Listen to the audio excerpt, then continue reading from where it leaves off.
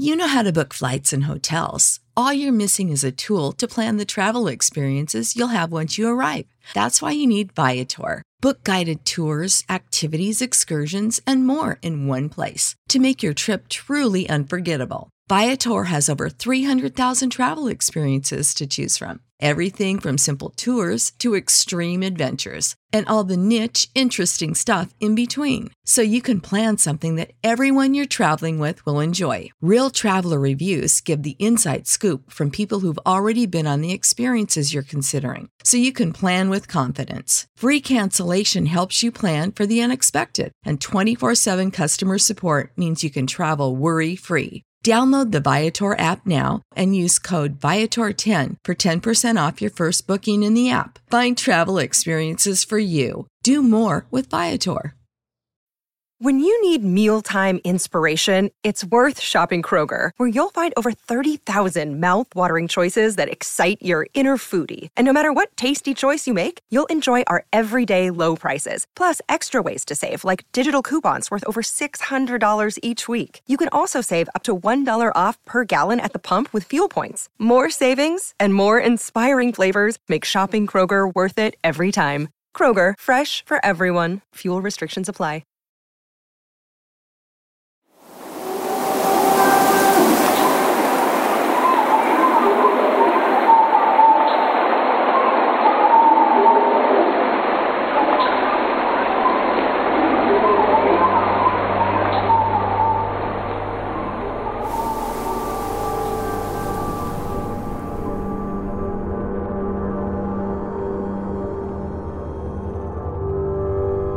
They claim that our eyes will just be created a slightly different from what they are. We talk these see things are not normal.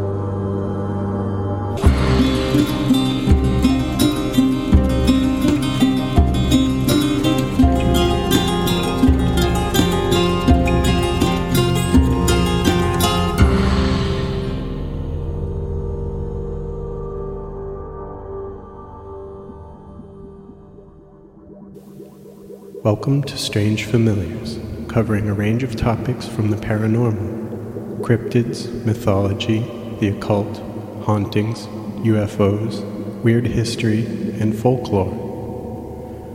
Wherever you are listening to Strange Familiars, iTunes, Stitcher, YouTube, or any other service, please subscribe and click the like button, and share the Strange Familiars pages and stories on Facebook and other social media.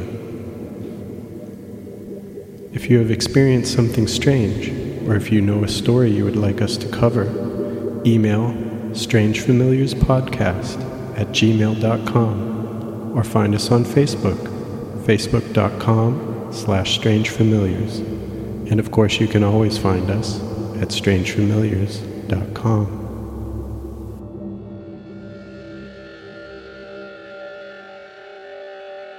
Hello everybody, welcome to Strange Familiars. We got a long episode tonight, so I want to jump right into it. But just a little bit of business to take care of first.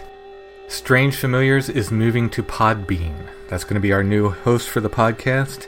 So the feed is changing. If you've subscribed somewhere, if you subscribed at iTunes, or Stitcher, or Google Play, wherever you subscribe, the feed might be changing. Now I have a redirect set for iTunes, so hopefully you'll get the new feed with that, but in talking with other podcasts that have moved their feed before, they've said that sometimes it doesn't follow. I just want everybody to be aware. We have a new feed, new home for Strange Familiars on Podbean. You might have to resubscribe. We're still planning on releasing new episodes every other week for everybody. So if you don't see them come up in your feed, please make sure to resubscribe. Go to the new feed. And you can find that right now at strangefamiliars.podbean.com. Strangefamiliars.com will point to the Podbean site soon, but it's going to take a little while for that to happen. So right now, if you want to resubscribe, you want to find that feed at strangefamiliars.podbean.com. Thanks for listening, everybody, and hopefully you'll stick with us through the move. Ultimately, I think it's going to be a much better home for us. There was some problems on our old website running out of bandwidth and so forth, which is It's kind of a good problem to have because it means a lot of people are listening, so that's good. But we should not have that problem with Podbean. Tonight we're talking with Clint from OK Talk. If you're not familiar with OK Talk, check it out. It's a great podcast. It's one of my favorites.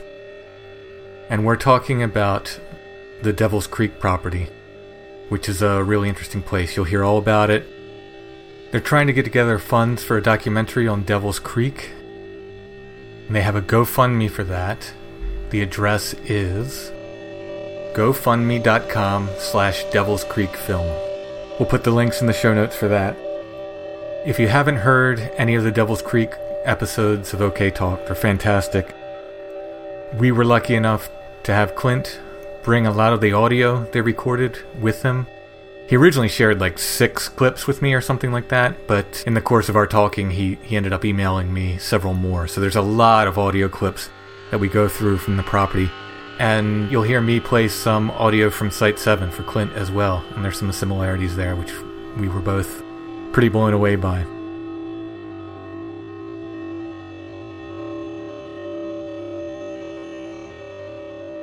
Once you have somebody scream at you or have something scream at you, it's a bit of a game changer, right?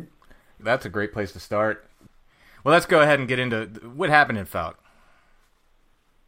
Well, so I had narrated the Beast of Whitehall movie for Seth Breedlove of Small Town Monster fame, and they were in Fouke shooting the the Boggy Creek Monster, and I was close to there, and I was just thinking, I'd been working with this guy, but never met him, and obviously had him on the podcast, and we drove out there. I say we drove out there. They had already shown up. I'd worked all night on a Saturday night and left when I got off the air, drove over to Texarkana, met up with them that evening after they had been shooting all day. And then the next day went out with the crew and Lyle Blackburn, and they were doing some witness interviews, and we ended up, they needed to interview a lady who is in the movie because they had interviewed her earlier and there was a gun range in the background. And so there was a lot of background noise.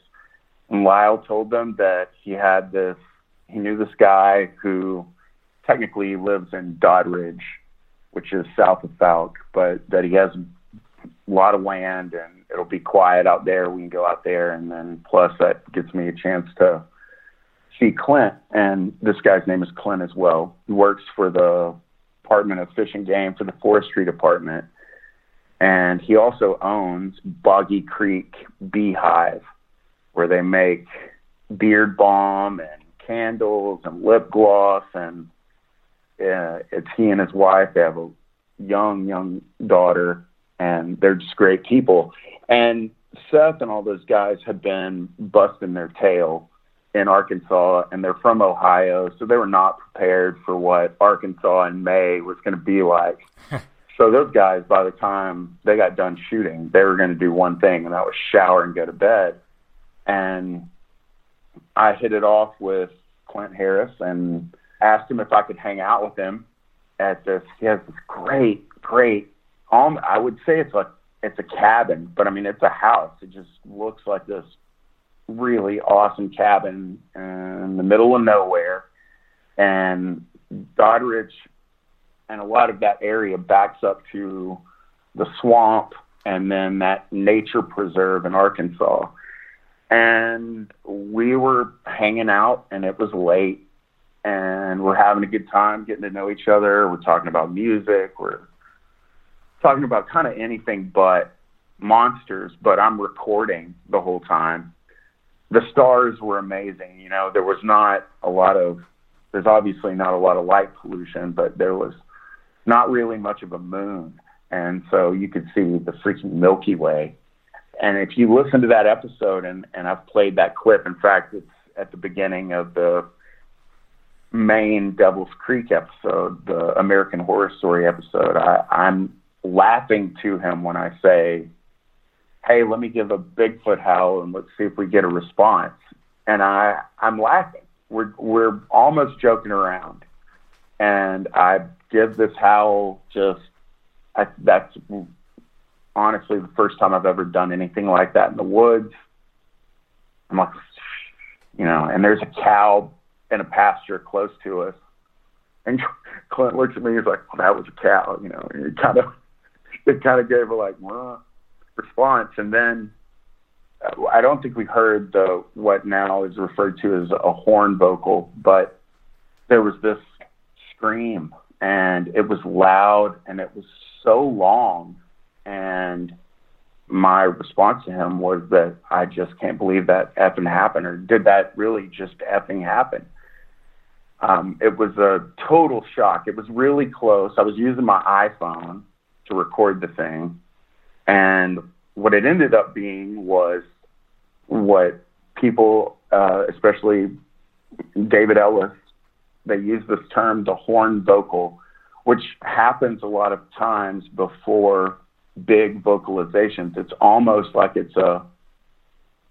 I don't know if it would be, if you're considering these to be creatures, like living flesh and blood creatures, it's like a sound, and then after that there's a huge vocalization.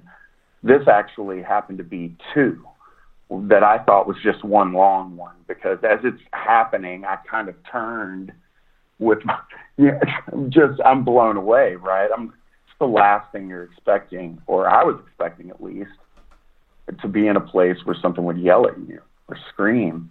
But it actually ended up being two screams, a long one and then a response. And I set my world on its ear, because I'm not saying that I didn't believe that there was something. It was just one of those things that maybe I took with more. I thought a lot of the stuff was kind of silly, because let's face it, a lot of the stuff in the Bigfoot world is silly. Oh yeah. And I thought that maybe, not that I thought that the entire subject was silly, but I was intrigued with the idea of there being a North American ape, but it was not something that I was expecting. I'll just say that. And that set me on a course. That's actually how I ended up meeting the people involved with the Devil's Creek saga, is because I was sitting at the bar in the hotel, and the only person that I knew that was into Bigfoot was Cliff Barackman, because we had him on the podcast, and he and I hit it off to the point where we had swapped cell phone numbers and we're staying in touch. And most of that was, our back and forth was always about music. It was not really about Bigfoot at all. And I texted him and sent him the audio clip, which was really faint on the iPhone, as that kind of stuff tends to be. And he told me, you should send it to this guy, David Ellis. I sent it up there. He responded, gave me the whole big write-up. We talked on the phone. We hit it off immediately. It's weird. He and I have this, it's as if we've known each other for a long time. He's one of my best friends, and we have this weird kinship with each other. From books that we've read and philosophies that we take on life and basketball and all kinds of nutty stuff. And it was through knowing David, and he mentioned in the first email that he sent me about that recording that there was a woman that he was working with on a regular basis who had experienced that short burst before vocalizations that he was referring to as a horn vocal. And I'm not saying that he invented that term. I don't necessarily think that he did, and that person ended up being Donna, who is one of the people who owns Devil's Creek. And that would be how this entire saga began. So let me pause here and say, the Devil's Creek, I think it was, I don't know if it was your first Devil's Creek episode you did on OK Talk, but it's the one where Donna was on, I believe, and you were playing audio. Was that the first one? Yeah, so we had David on a couple of weeks before, and David had given me some of the audio, and Donna and Greg, neither one of them had ever talked to anyone, or they weren't about telling their story really at all. And David had just shared some of the audio from them. So we have an episode called The Ventriloquist of Devil's Creek, okay, which is where we basically theorize about the whole idea of the Native American legend and one of the words for Sasquatch meaning ventriloquist, because we were having a conversation about something in the woods that would call animals. But no, I consider our most fascinating thing that we've ever done is the Devil's Creek, an American Horror Story episode, where it's the first time that Donna and Greg had told their story, and we played the audio of which you speak. Everything from the howls and the growls to the mention of the dogs' names to the baby doll being played in the middle of the night. Yeah, and we'll talk about that in a second. There's so much to get into there. I just want to tell my listeners that episode of OK Talk was pretty much, I mean, I've been kind of kicking around the idea of thinking about starting a podcast, but that was the episode that made me really want to do this. Part of the big inspiration for what we do a lot of times is, go on site and get audio while we're out there. That was the power of that episode, really, of just being transported to that place through audio. So, Strange Familiars, OK Talk, that episode in particular had a big hand in me starting Strange Familiars. So everybody should check it out. Amazing. That's incredible, and I have noticed that you approach the way that you do things in a similar manner, and I think that that's amazing. And I really enjoy the show. I was just speaking with Matt earlier, about 30 minutes ago, and I told him that the first thing that I was going to tell you, though, was that I love your show, but you've got to tone down the spooky music. And that was just me making a reference to Reddit, because I have a really, really awesome relationship with the Reddit subreddit thread on Bigfoot board, and right after I posted the link and was like, "Hey, we're making a movie about Devil's Creek," one guy was like, "I'm super intrigued, but you got to tone down the spooky music." I'm like, yeah, get right on that. I'm such a jerk that I responded like, right, more spooky music. I got it. I mean, I thought that we were making ear candy, but I'll add more sugar.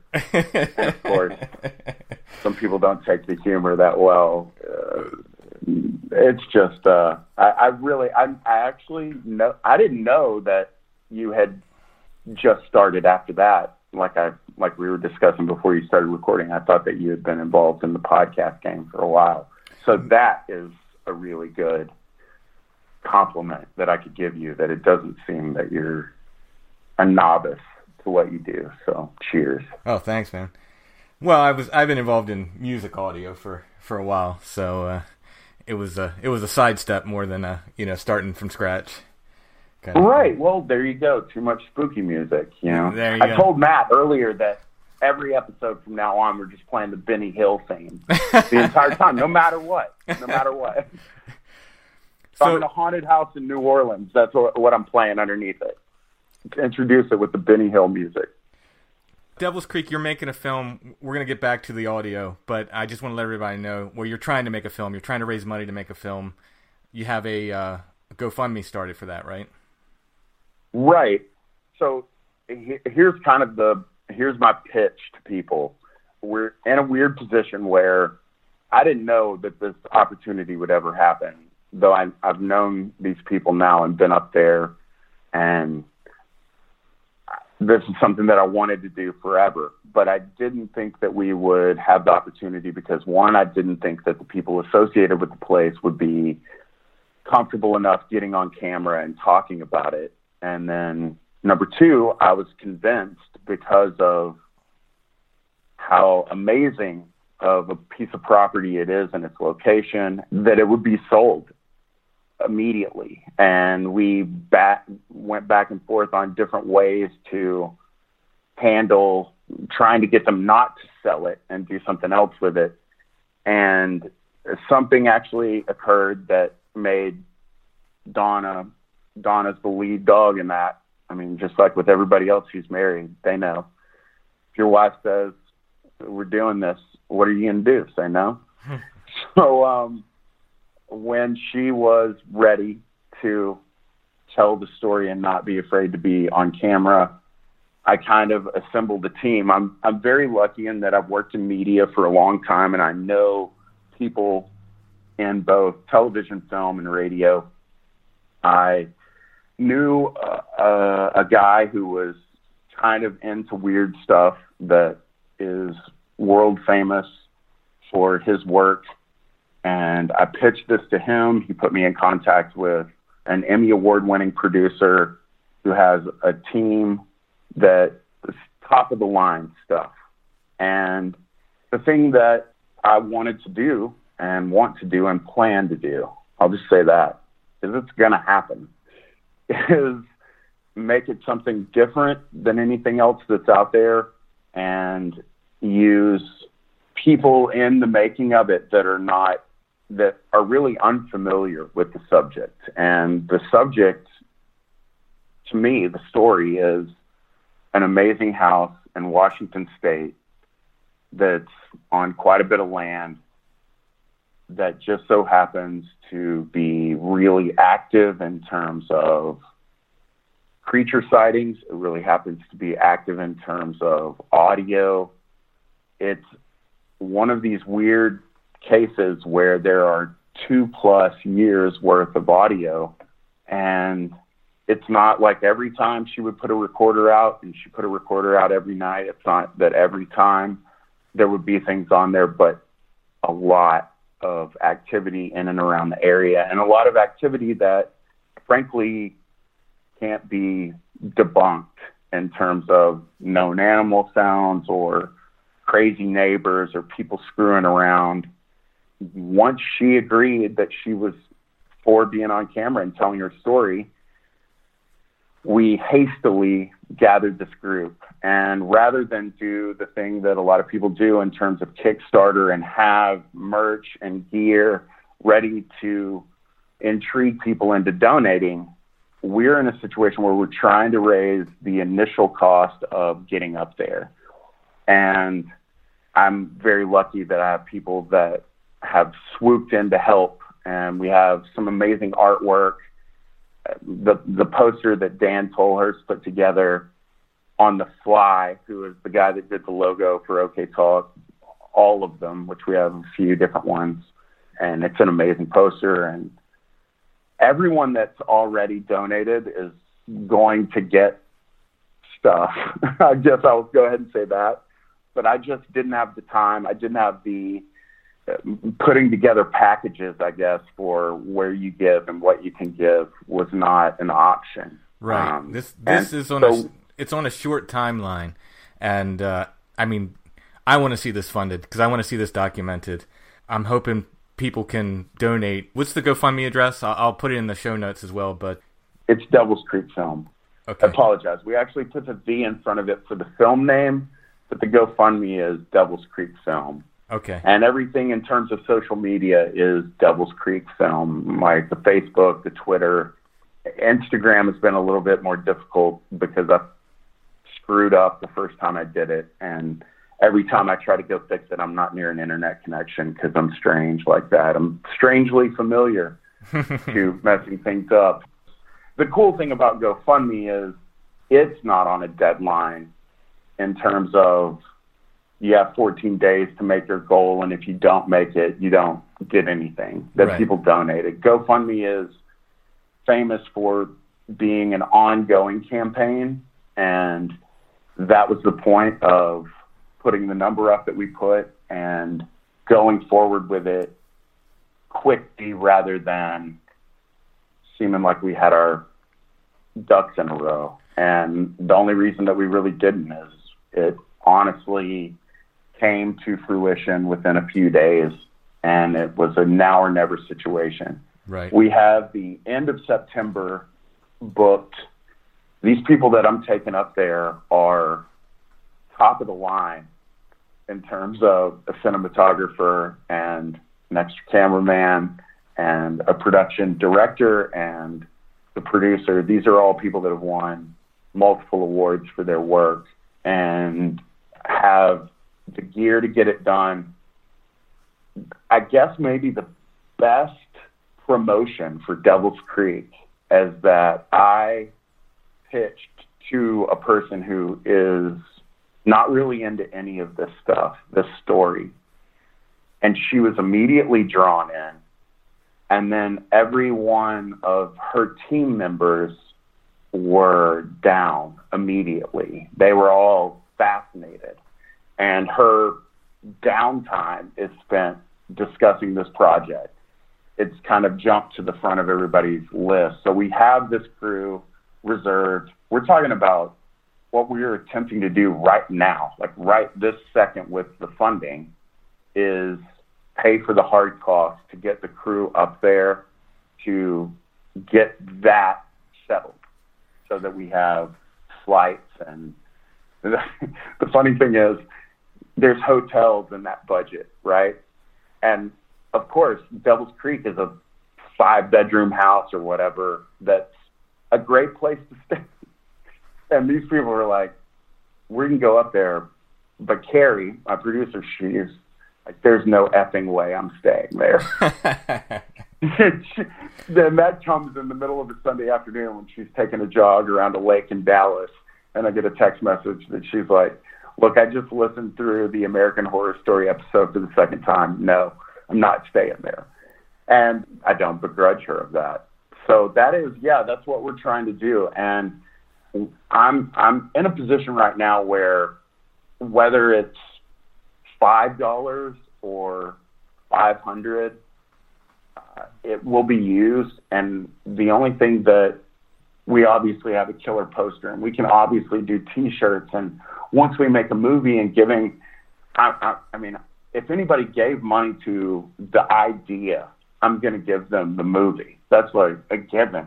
You know, you could give me $1 now, and I'd tell you I'd give you the digital download. I guess what we're hoping for is that the people will understand once they delve into this. It's an ongoing, developing.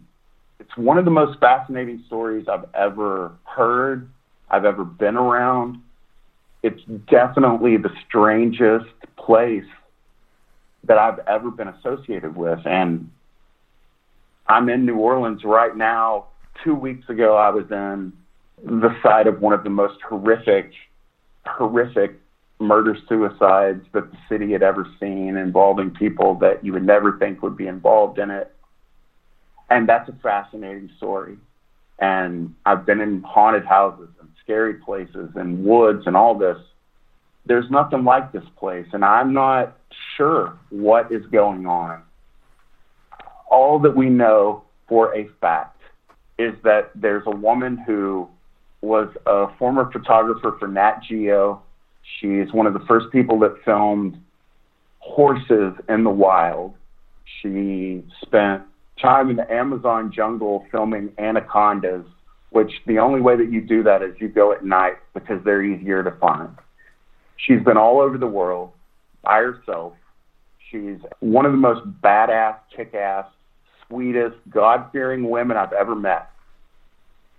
And this house and that property turned her into someone who was terrified to go downstairs after it was dark, let alone outside. I mean, she put the recorder out on the porch before the sun went down. She wouldn't go down the steps until it came back up. She saw what people commonly refer to as a Sasquatch twice. The rest of everything that happened there is some of the most bizarre events that I've heard of or that I know of.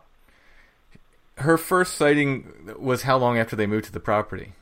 They moved in September of 2013. She saw what she saw December the 5th. Okay. So real quick. Yeah. Thereafter. And she had a full body sighting of a creature, right? Right, from a few feet away, from the passenger seat of their SUV going up to the house after church on a Sunday night. It was December, that area, and I mean, it's coastal rainforest up there in the Seattle, Canadian area. And, you know, it's like Juneau is in Alaska, but it doesn't get like the rest of Alaska, right? Because it's on the water. Right. The coastal rainforest, you'll get the snow, but it'll blow out.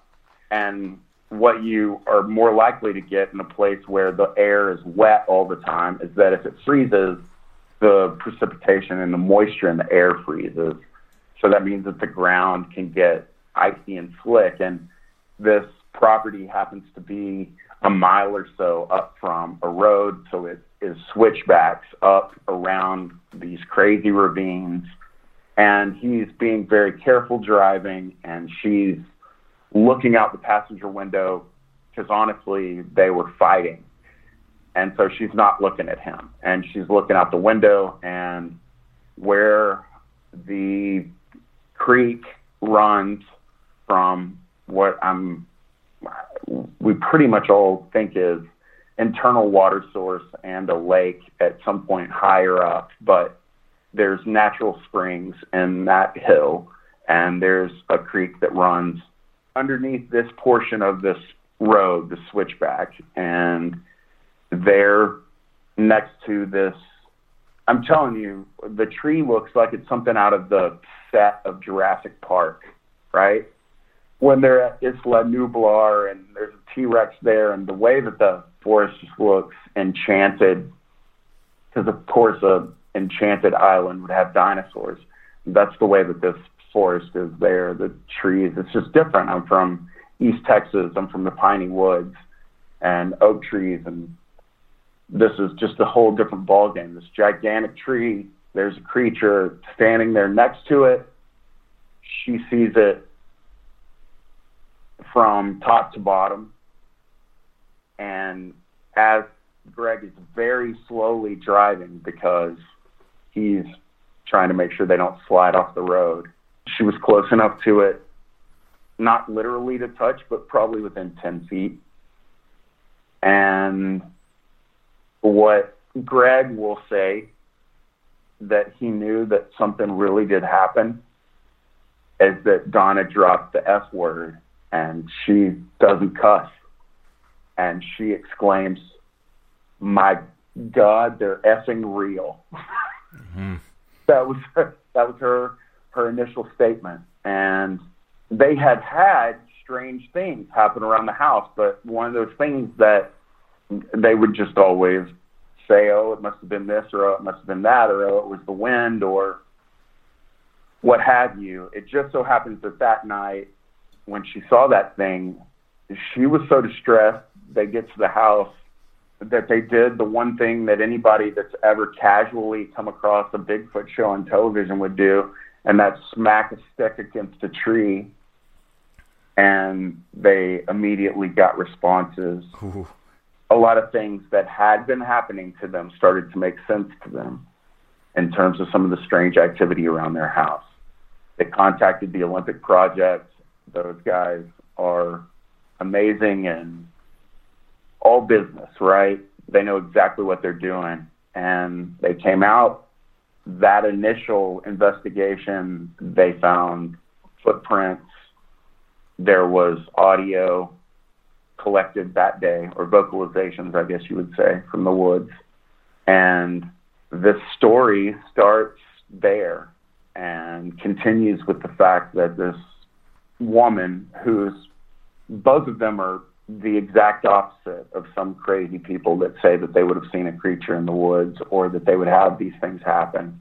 They're both professionals and so disinterested in being recognized for what they were experiencing that it took them 2 years before they spoke about it. And that was with us. And it's fascinating.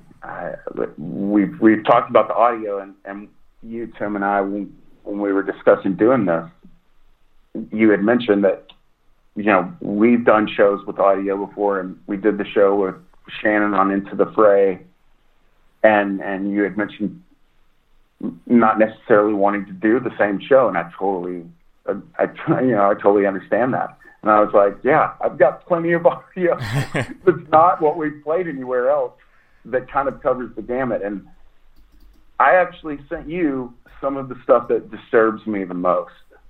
What ended up happening after we had them on the show was that I went to Devil's Creek. They had already moved. I mean, they bailed on this place. She basically told her husband that she was done living there. She had another sighting from the upstairs window of their bedroom down to the fence line, where they had had multiple occasions where they felt that something was there or they heard something there. And in fact, the crazy thing about this house is it's so gorgeous and the views are so gorgeous that there's a lot of windows, right? There's bay windows everywhere, so that at night, when there's not a lot of light out there, and if you have a light on in that house, anything and everything can see you. And it has become apparent to us that that is one of the intriguing things about this place, is it's almost as if it's a display case for the humans that are living inside of it. So along this fence line, Greg would be sitting in his easy chair reading, and something would run along the fence as if they had a stick in their hand and was running the thing down the fence, like, and there's a particular area over there where a particular fence post would be, not a post, but a board would be pushed in as if so that something could look into the house directly. They would repair it, it'd be pushed back out. They'd repair it, it'd be pushed back out. And after she saw the second time, which happened during the day, that was kind of the end for her being there. And it's serious enough that these are people, they're not rich by any means. They've been carrying 2 mortgages. They put the house up for sale for a little while. They ended up renting it to a couple, and they're in the process of selling the house now. But that goes to show you that's not easy. I mean, I don't know of a whole lot of people that could carry 2 mortgages, and they fled their dream home basically because it was too much. Were they getting like house slaps and stuff like that? Yeah. Well, you already said that, once it's night, she was upstairs. She didn't even want to be downstairs in the house. Right. Greg was gone quite a bit. His job requires him to be such. And so there's this weird dynamic where this was something that they had planned on, that they're comfortable with, right? They both knew that he traveled. She's an independent woman. There's no, oh, you're gone all the time, I need you here kind of thing. That's not the case at all. In fact, it's the exact opposite of that. What is interesting is you have a husband who's on the road and is hearing these things from his wife in terms of some of the strange things that are occurring when he's gone, but they occur when he's there as well. But everything really shifted when they started recording every night, because they got into a position where the things that they would hear randomly, if it would be a vocalization from the woods or whatever, was starting to be captured. And the breadth of evidence that they have collected for seasons, right? There's a time in the year when it's the most active, and it sort of starts right about now in terms of late August, September is kind of when it starts to pick up, and it rolls through the winter. And they would have activity that would happen, and then the following year the same stuff would happen. And when I say the same stuff, I'm talking about the voices would be the same. And I'm saying the voices because I don't know how else to say it. There's attempts at vocalization and attempts at speaking that almost sound like a deaf person in the woods, but you can tell it's the same voice. They have, for lack of a better word, and like an accent, I guess you would say. And that is a big player in them, and Greg understanding once she saw it the second time that, yeah, okay, we're not comfortable with this anymore. And a big portion of that is him hearing the audio of them calling the dogs. Yeah. When they had 2 dogs, Layla and Bridget, and once he heard that, because essentially their routine was that Donna would pull the recorder, she would plug it in, upload it, and David would take a look at it. And again, when you record 365 for 8, 9, 10, 11, 12 hours a day, that's a lot of audio, right? Oh, yeah. A ton. You know, somebody who works in music and audio and all that, that's a lot to deal with. Again, there would be long periods of time where nothing would happen. But when activity would pick up, it would pick up swiftly, and it would be intense, and it would be consistent.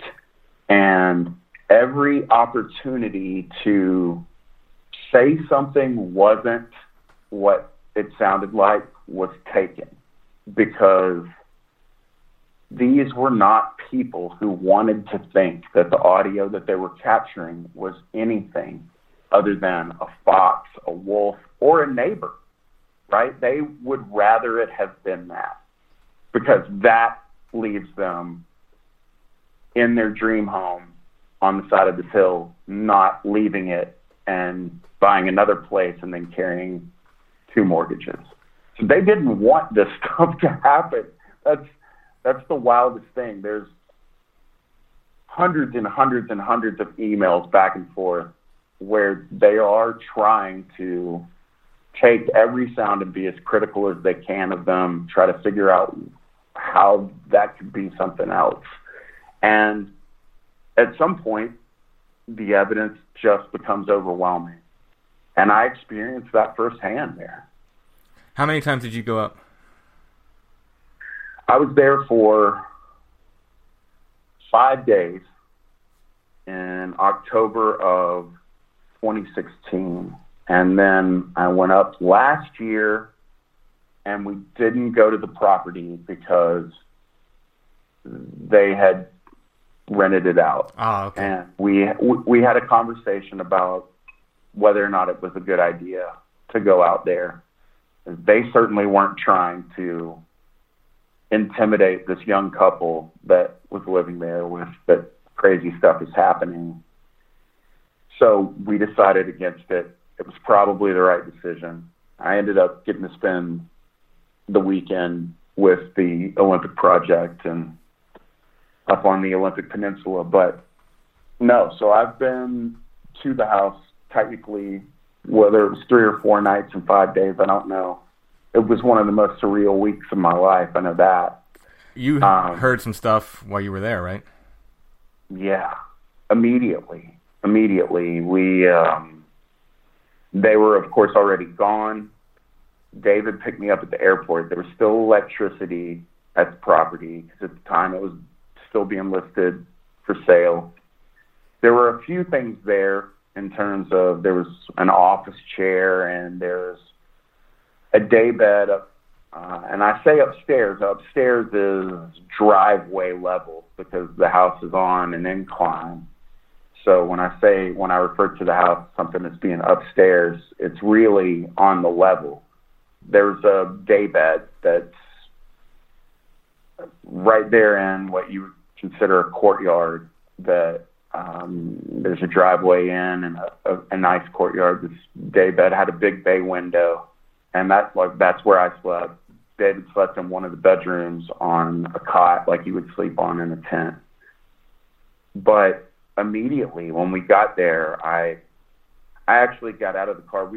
We had the recorder on before we went up because one thing that David had noticed was when people would be coming in or coming out, there seemed to be a higher likelihood that there would be some sort of announcement of people either coming or going. And that would usually be in terms of a knock, some sort of bang in the woods that would be answered as if there was someone who was watching and saw people leaving or people coming and going. So we had recorders on immediately, and we took the long drive up there, slowly up the hill, into the driveway, and it was raining. I got out of the car, excited to be at this place, right? It's dark outside already.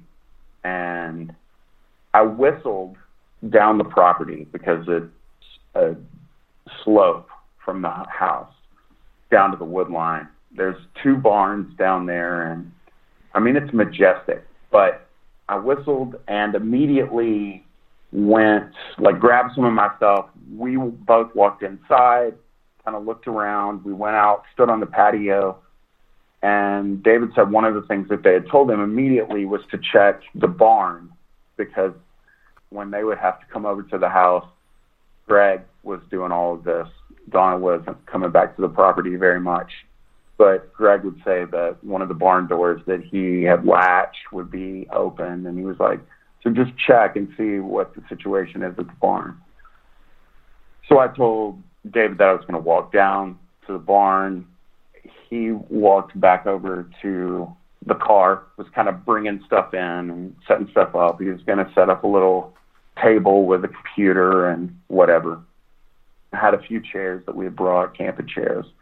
And I went down to the barn, and I actually made a few vocalizations and was recording, and I heard, so I'm probably 75, 100 yards downhill from the house, and I'm looking back up at it, and I hear what sounds like it's just right there. There's this huge ravine that runs along the property that ends up, I think it's 14, 15 feet deep when you get in it. Right there. It's right by the entrance to the property, but it's obscured by this, again, a rainforest. And the wood line there is serious. It's ferns and huge trees, and you can't see into it at all. And I heard something, and the best way that I could describe this is, it sounded like something was standing over there, and it jumped over the fence, like a person would climb over a fence.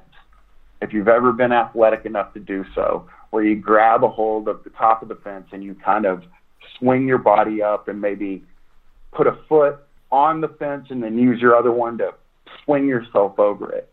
Because we're talking about a 8-foot tall wooden fence, right? Maybe 6.5, 7 foot tall.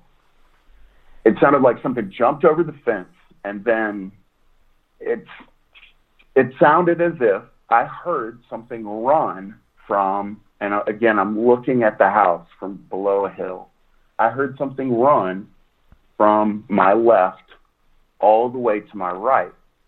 And this was shocking to me, because to me, I'd never heard something run that made noise like that. You hear, you can run on concrete and hear someone running. When you hear someone talk about how, oh, this thing moved and the ground rattled, or you could feel it move, that almost sounds like a magic power or something.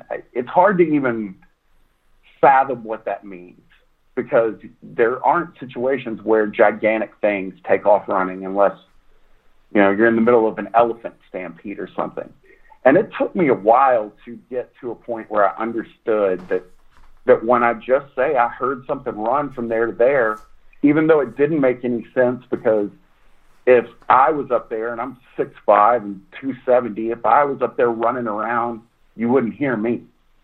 But I heard something run. I heard boom, boom, boom, boom. That's just what happened. I hear David comes out on the porch and he says, "Hey, Clint, I'm about to do something," or whatever. So I immediately start walking up the hill, and I'm like, did you hear that? Did you hear that? And he's looking at me, and he's like, "No, but I will tell you what I did hear." So in between him being at the car and me grabbing some of my stuff and walking into the house, David was leaning in the back of his Outback. And remember I said that the first thing that I did when I got there was whistle. David got the most crystal clear whistle from the wood line, which is exactly where I said that I heard something sound like it jumped over the fence and ran. And David actually popped his head up and whistled back. What's interesting is the next day we would be over in that area. And this is one of the creepiest things about this place, is that you would have thought that this was some sort of sniper's nest inside the wood line. There was a circle, probably about 6 by 8 feet. All of the vegetation was matted down, and this was totally an observatory.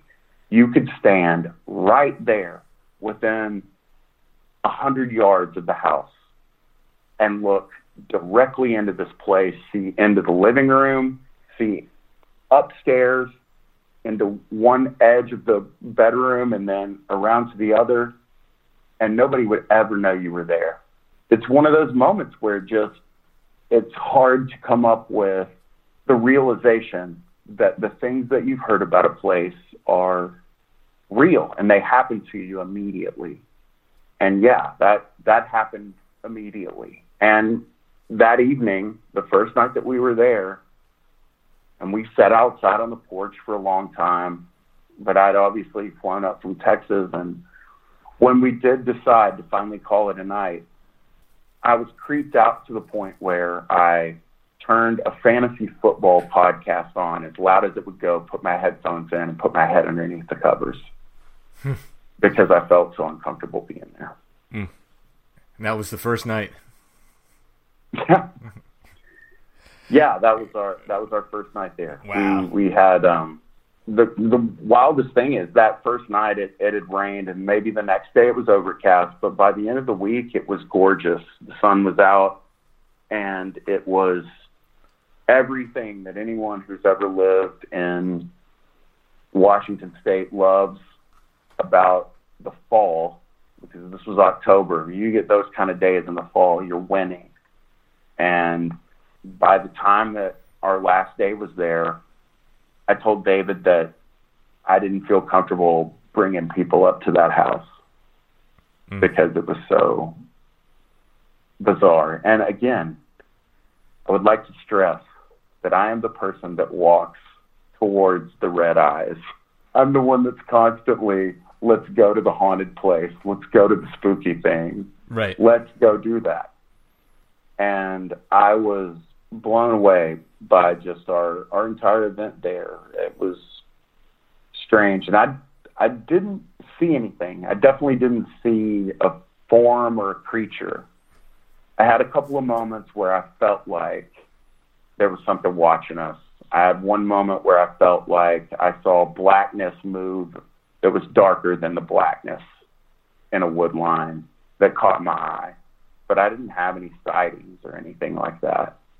I immediately became sympathetic to the idea of being there all the time and 80% of the time being by yourself. Yeah. I totally understood why they would want to leave. Sure. Donna kept a recorder going almost all the time. There's a ton of audio. You sent me, let's see, 1, 2, 3, 4, 5 clips, I think. The first piece of audio, the deepness of that audio clip, it sounds huge. I mean, I don't know how else to say it. It sounds like something that has a greater lung capacity than me, with a deeper voice, deeper whatever, making not an extended scream. It is short, but it sounds big and it sounds powerful. And the difference between that and these other clips,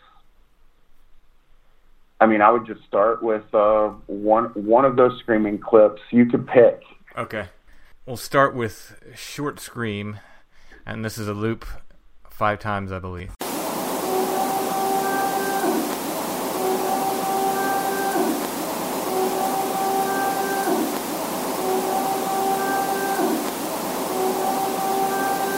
All right, that's big. That's something big.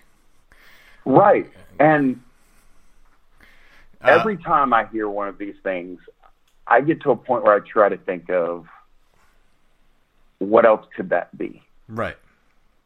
There was, when I was there, I actually had a parabolic satellite dish. I'm sitting on the deck, pointed down to the wood line, and I have the headphones on. And I'm hearing this crazy sounds, right? Just, it sounded nutty. That actually was a red fox, okay? I'm from the woods of East Texas. I hadn't heard a fox make those kinds of vocalizations. That's just not what I would hear usually. Now, I've heard plenty of big cats scream and cry, and I've heard deer, honestly, more than anything, big bucks, puff. And I've been in Alaska, and I've seen bears, and I've seen wolves, actual wolves. The weird thing is, with something like that, I don't know what that would be. And I will point out, and I think that this is important to tell people, that there is actually a database of sounds, vocalizations, but more importantly than the actual sounds that I believe it's the Smithsonian that's put together, it's the waveform of those sounds and where they register in terms of the hertz level. And when you look at them, they become a digital fingerprint.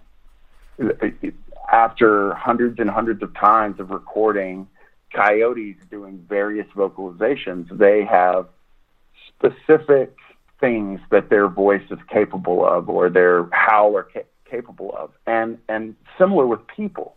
If you were to go into the woods and howl and I was to record it, it would end up looking like an upside down U because of the way that our voice box and projection works.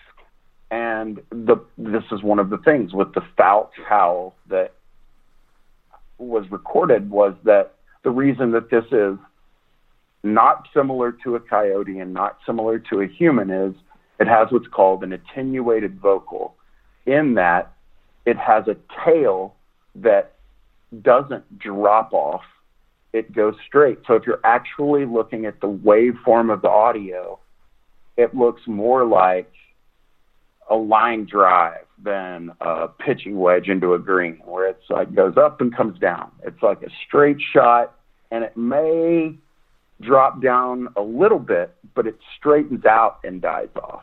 And so when I hear these audio clips and then look at them, that's the way that I approach this. I don't think that everything that I've ever heard in the woods is anomalous, but I do know that if we record something, and then especially if it's recorded multiple times over time, and we go and look at it, and then we run it against a sound bank of known animals in North America, and none of them come close, I don't know what else to say about that. And that's just to the skeptic or to whoever. I don't want people to just think these people are recording just whatever is happening and then, oh, well, this is weird. Because, yeah, it's weird, but we've also exhausted the possibilities of what it maybe could be. Right. And that clip that you played, like you said, it sounds big. It sounds strange. I don't know. It's not a giant howl, right? It's not an extended, long howl. It's short and seems to be powerful. Mm-hmm.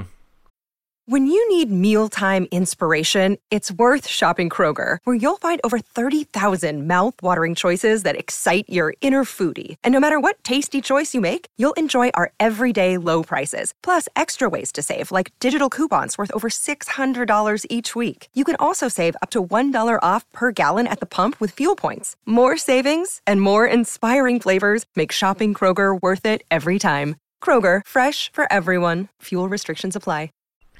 Yeah, I mean, I don't know. What do you think about that? Like, you've been in the woods and you've heard sounds. Yeah, Play it again. Play it, and again, it is looped 5 times. Play that again, and I'd like to hear what you think of it. All right.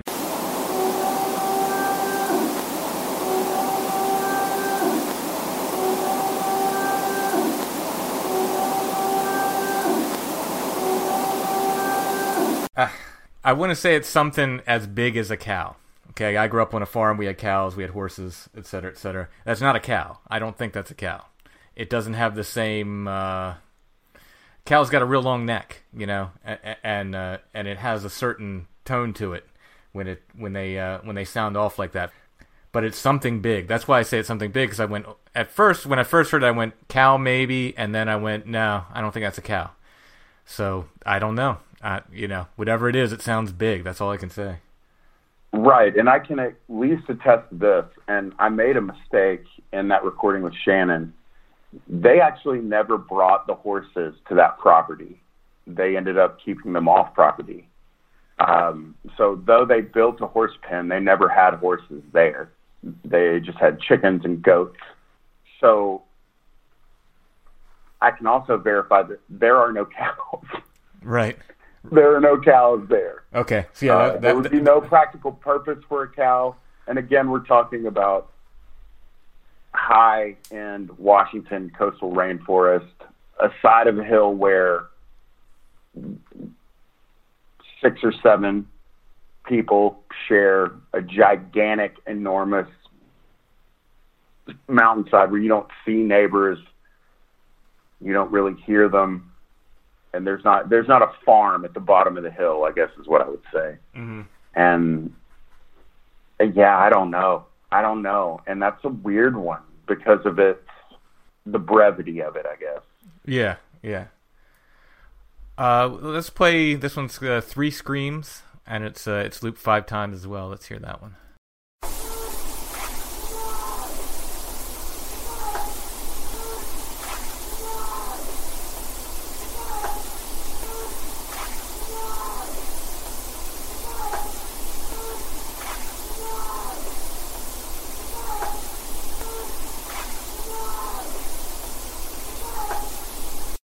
Okay, that one is a little bit chilling for me. I have some audio I'll have to send you that we recorded here. Are you kidding? No, I'll have to send it to you. That one, I'm actually getting chills up my spine from that one. Okay, well then, before you do anything else, before you say anything else, play another one. Okay. Play another one of those. All right, just any of the other Screams? Is it? Yeah. All right, this one's just labeled Screams.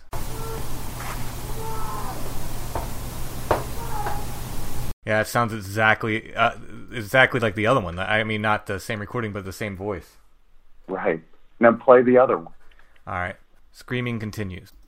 Yeah.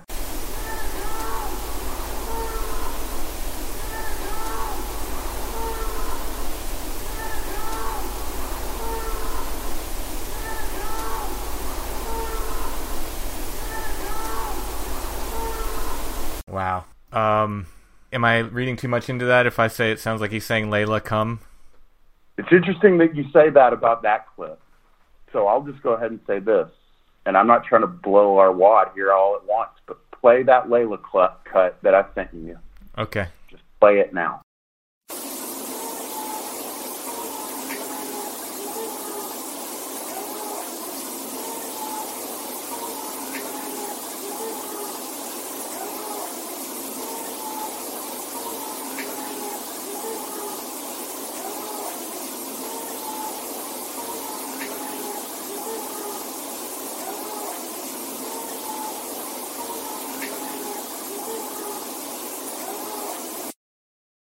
Yeah, that's the same voice.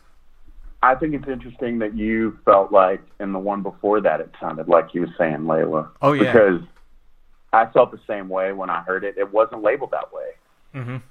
And a lot of times, especially when David and I are working together, if I'm in the woods in East Texas, or if I'm in a haunted hotel in Galveston, or I was here, I was in a haunted house in New Orleans a couple of weeks ago, and I sent him an interview with Bloody Mary, the voodoo queen of New Orleans, and just to see if some of the stuff that happened while we were sitting there he could pick up on.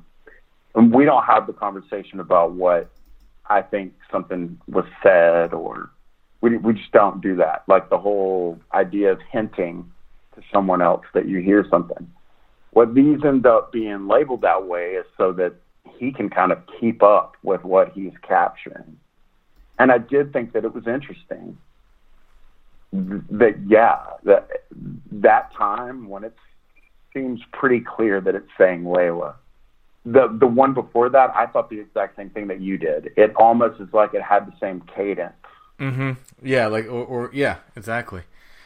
Just in case people don't remember, Layla's the name of the dog, and they would call their dog, frequently. And it seems like whatever this is has learned the name of the dog, or at least is mimicking that. Right. In fact, do you have your email open right there? Yeah.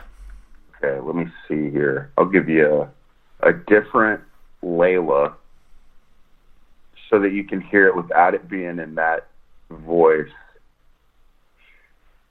Because when I told you the other night that I wanted to send you some stuff that we haven't discussed a lot of, and that happens to be part of that, is that voice there more than anything else. That's the most disturbing stuff to me, because I am not able to really understand.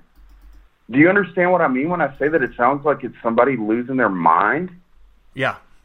I mean, so I'm interested to know. You said that you've captured something similar to that. Yeah, I'm looking for it right now. Let me see if this is it. There it goes.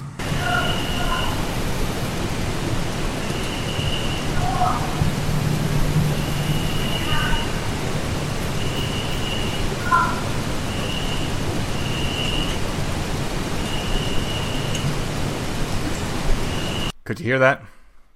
Yeah. Now, where was this? This is at that area that we call it Site 7. It's where I was telling you James R. and I saw those weird lights. Okay. First of all, you were definitely going to have to send that to me so that I can share that with David, all people. And that's fascinating. I left a recorder out overnight. I just left it, like zip tied it to a post and left it there. We got some interesting stuff. Well, we did that several times, but that was, I guess, the second time we left a recorder out overnight.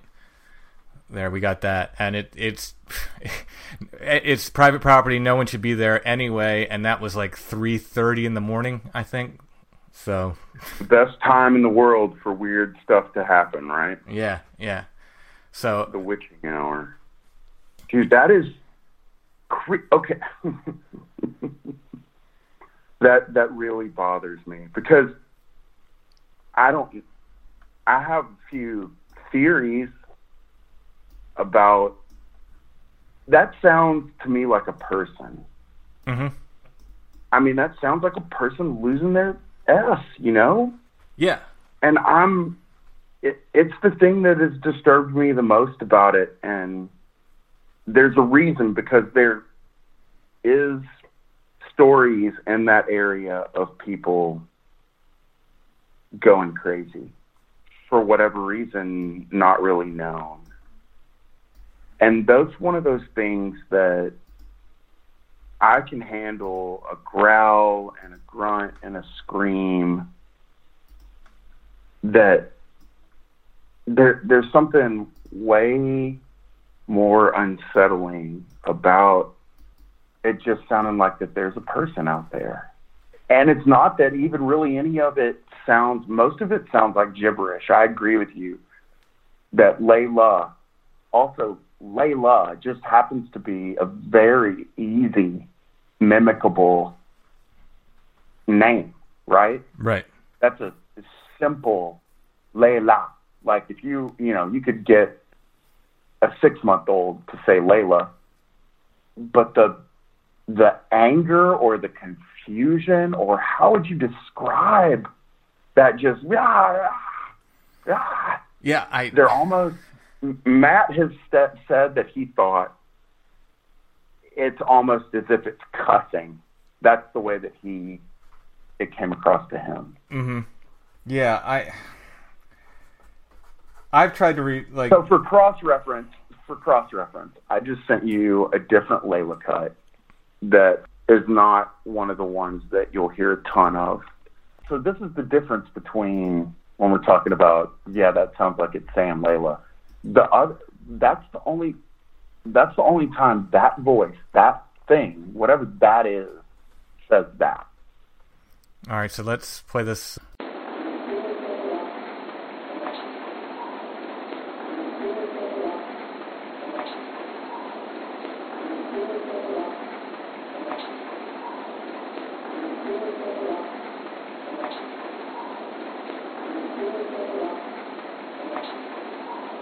Yeah, that's creepy. So, your contention is that's like a different voice? I mean, I think so. Yeah, it doesn't sound... It's at least a different tone. Oh, man, that's weird. The odd thing is, some of these voices would appear multiple times and appear again and again over time. In fact, to the point where they occur almost year after year kind of thing. Right. So that voice right there, that is their Layla. That happened when I was there. Oof. Now, when you put that into perspective of the fact that we go to this house and David and Donna have been gone for a while, right? It's been empty. It was on the market, whatever. My idea was I actually took a Bluetooth speaker, I put it on the patio, and I pointed it towards the woods. And I turned on the podcast of me talking to Donna so that I played Donna's voice into the void, right? And then we let that play for 20 or 30 minutes, and then we stopped it, and we had a recorder out there, and then we would be inside for a little bit, and we'd go outside and just kind of trying to be normal about being there, without being, we're investigating, right? We were just really trying to act normal. Right. But I thought it was important that if the things there seemed to be some sort of attraction to a woman there by herself, right? Mm-hmm. Whatever you want to say. I'm not saying, you know what I mean. Just they were interested in the fact that there's a female there. She's there by herself. So here, let's play her voice when she hadn't been there in a long time. Right. Think about that. And then think about the consequences of that evening there being a voice recorded that says, is there Layla? Is the dog also there? Right, yeah. What the heck? This stuff is so nutty. And, okay, I mean, I don't know where you stand on the ape in the woods thing. I left that behind a little while ago. Probably longer than I let anybody think that I left it behind. I think we're dealing with something far stranger. What it is, I don't know. I'm not in the demon camp. I'm not going to, I don't think everything's a demon. But I do think there's something very strange here. And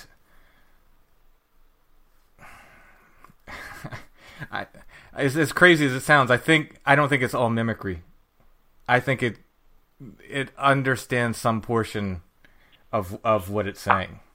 And I would think that right there proves that it understands. Right. I mean, look, man, I've been talking about this and doing this for that was October of 2016, what you just played. And every hair on my body is standing up right now.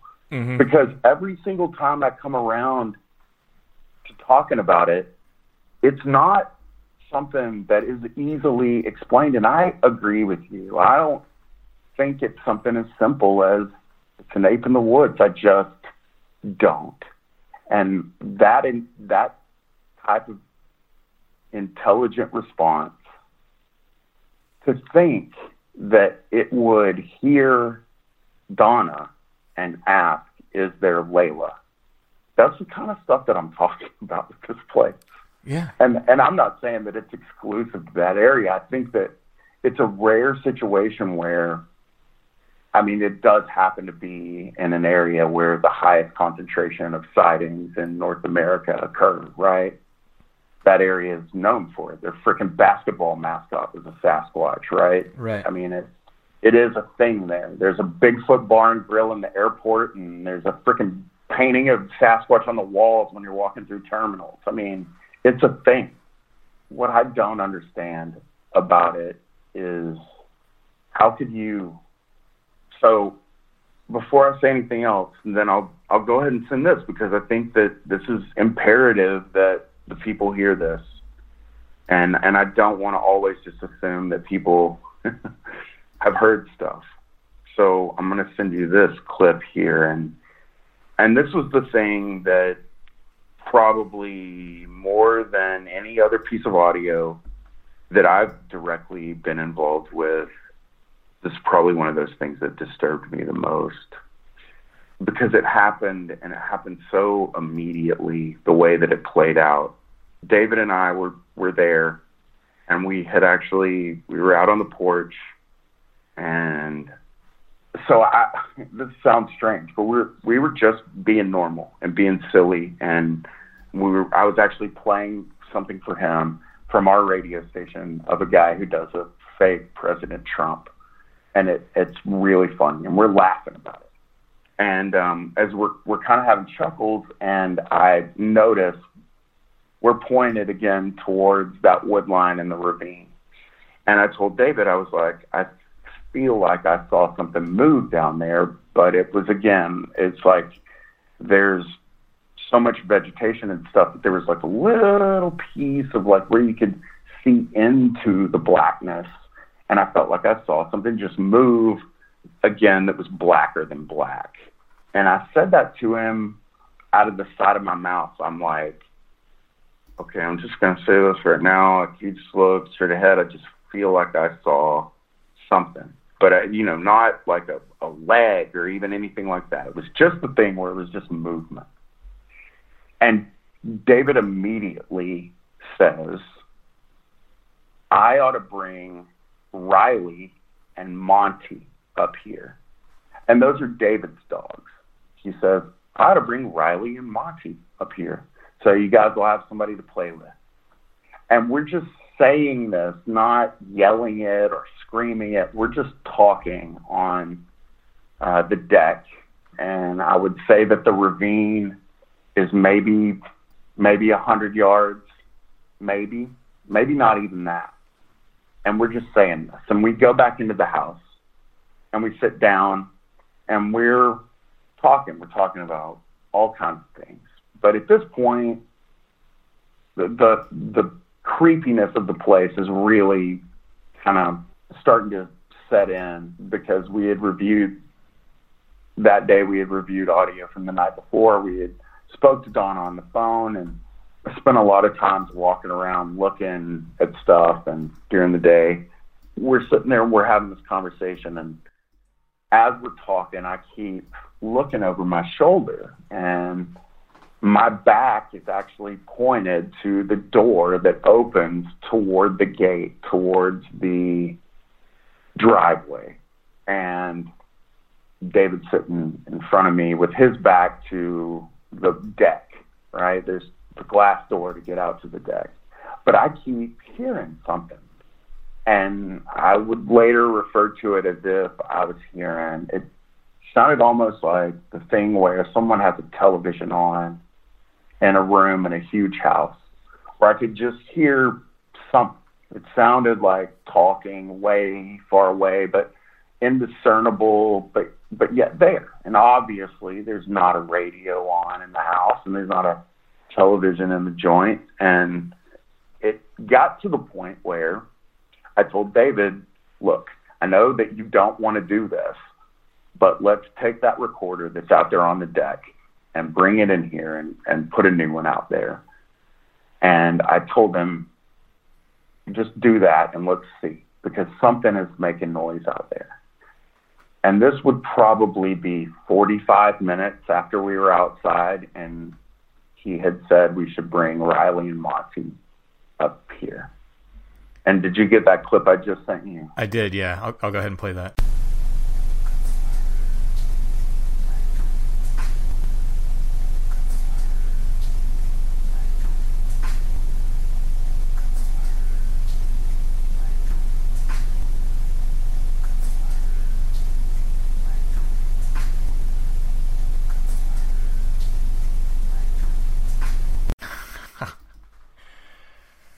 They don't have neighbors right nearby? No. Yeah. And the idea of a neighbor being close enough to that deck to speak that way and me hear it or hear something inside and it to be picked up by the recorder in that form or fashion. And the idea that neighbor wouldn't get their face blown off is right. This is not a place where you fool around with that kind of stuff. Right. I mean, there are people on that hill. There's no question about it. This is late. This is, again, it's right there. That's the thing that is the most disturbing. Is that you're standing on that porch, you don't hear people on the mountain. If you're having a conversation, it's really weird. I had that parabolic pointed down the hill, and there was one point when I could hear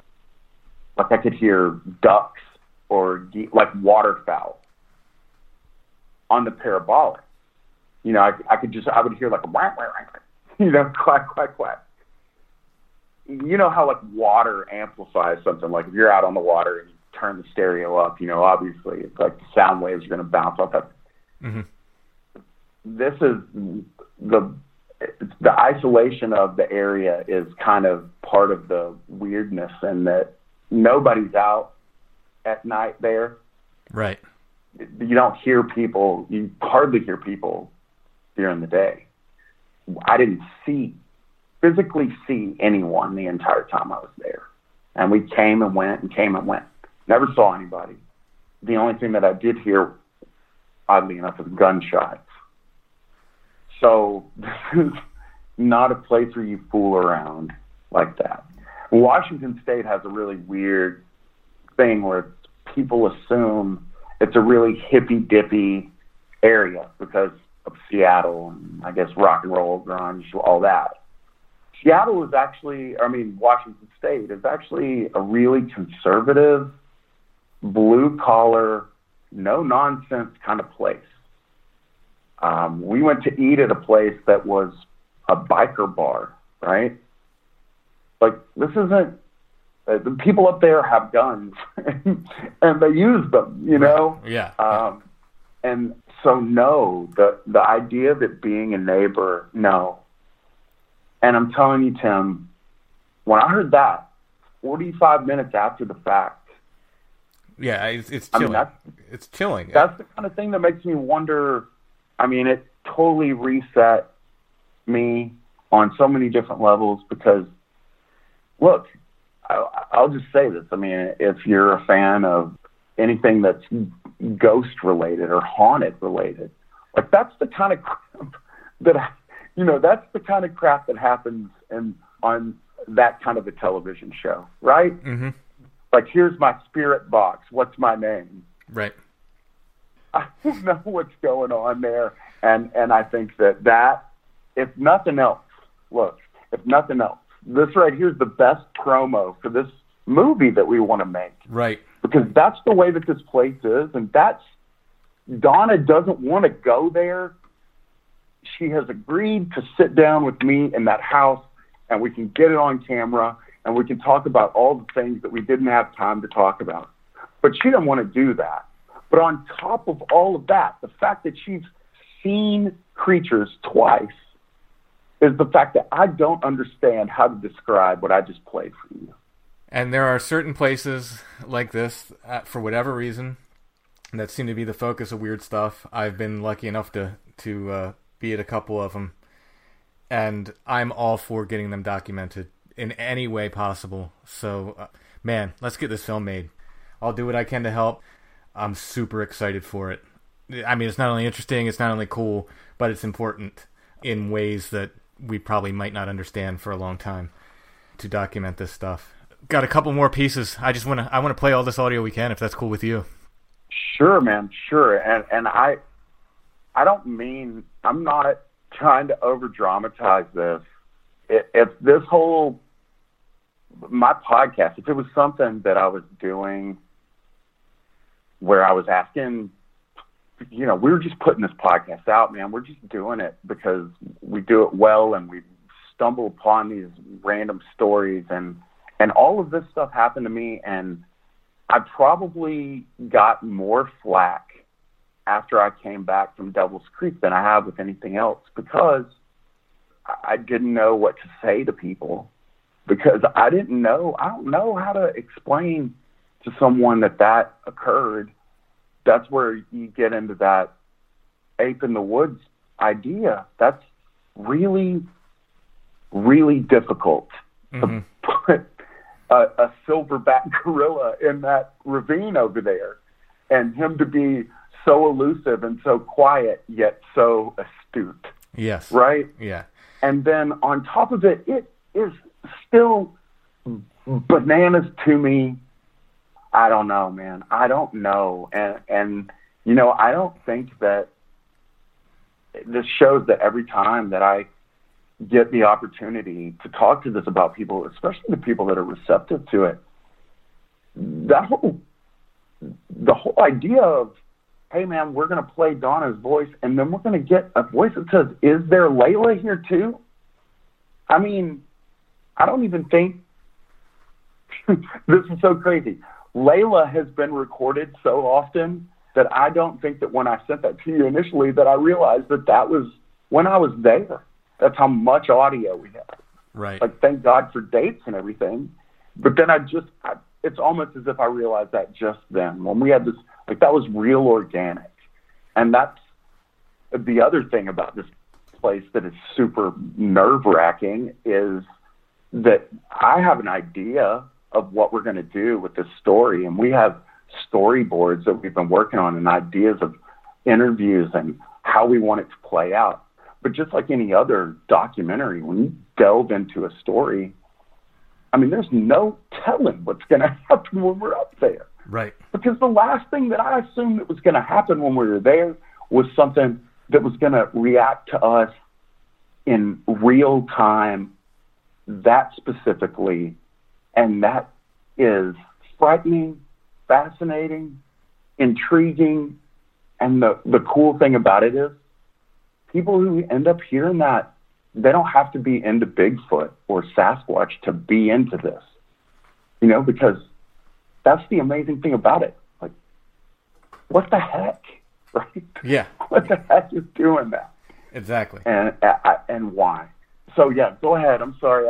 Yeah. I just want to. I enjoy the fact that we're able to talk about it, because this is the kind of stuff that if I don't get it out right, I mean, it just drives me crazy, because I don't. Yeah, well, hey, don't know what else to say about it. I think people respond to passion when they can tell someone's passionate about something. I think people respond to that. I certainly do. It's one of the reasons I love it. This is Interesting Barking, this loop. All right.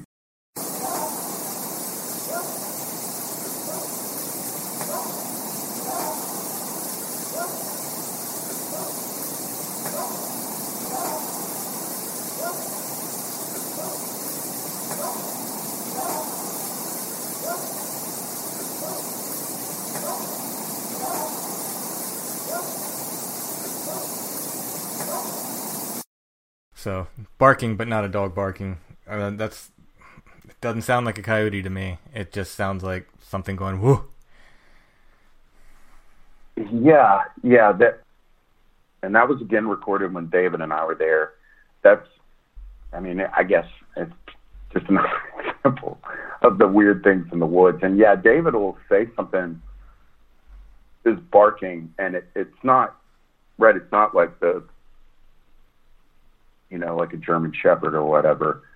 There seems to be various levels of those types of vocalizations, almost as if some of them are dominant, like a yell or like the way that you would, let's say you were in the woods and you crossed paths with a bobcat or a mountain lion, and you wanted it to leave, right? Right. You wanted it to get out of your way, not harm you. Hey, Yeah. Get out of here. Sure, yeah. That kind of idea. Yeah. That's the way some of those really aggressive ones sound like to me. And whether or not that's something to another one saying, like, back up, this is mine, or, I don't know, but right. An example of the variation of the audio. So this is the last one. This is the possible house slap. So let's get this one. Oh.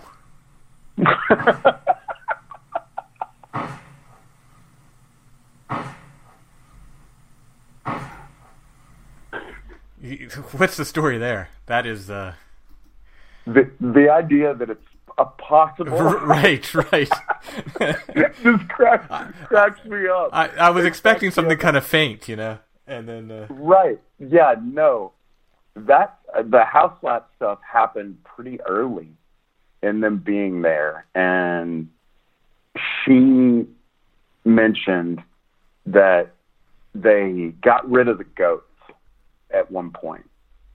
And so the thing seemed to get aggressive about the fact that there weren't the goats.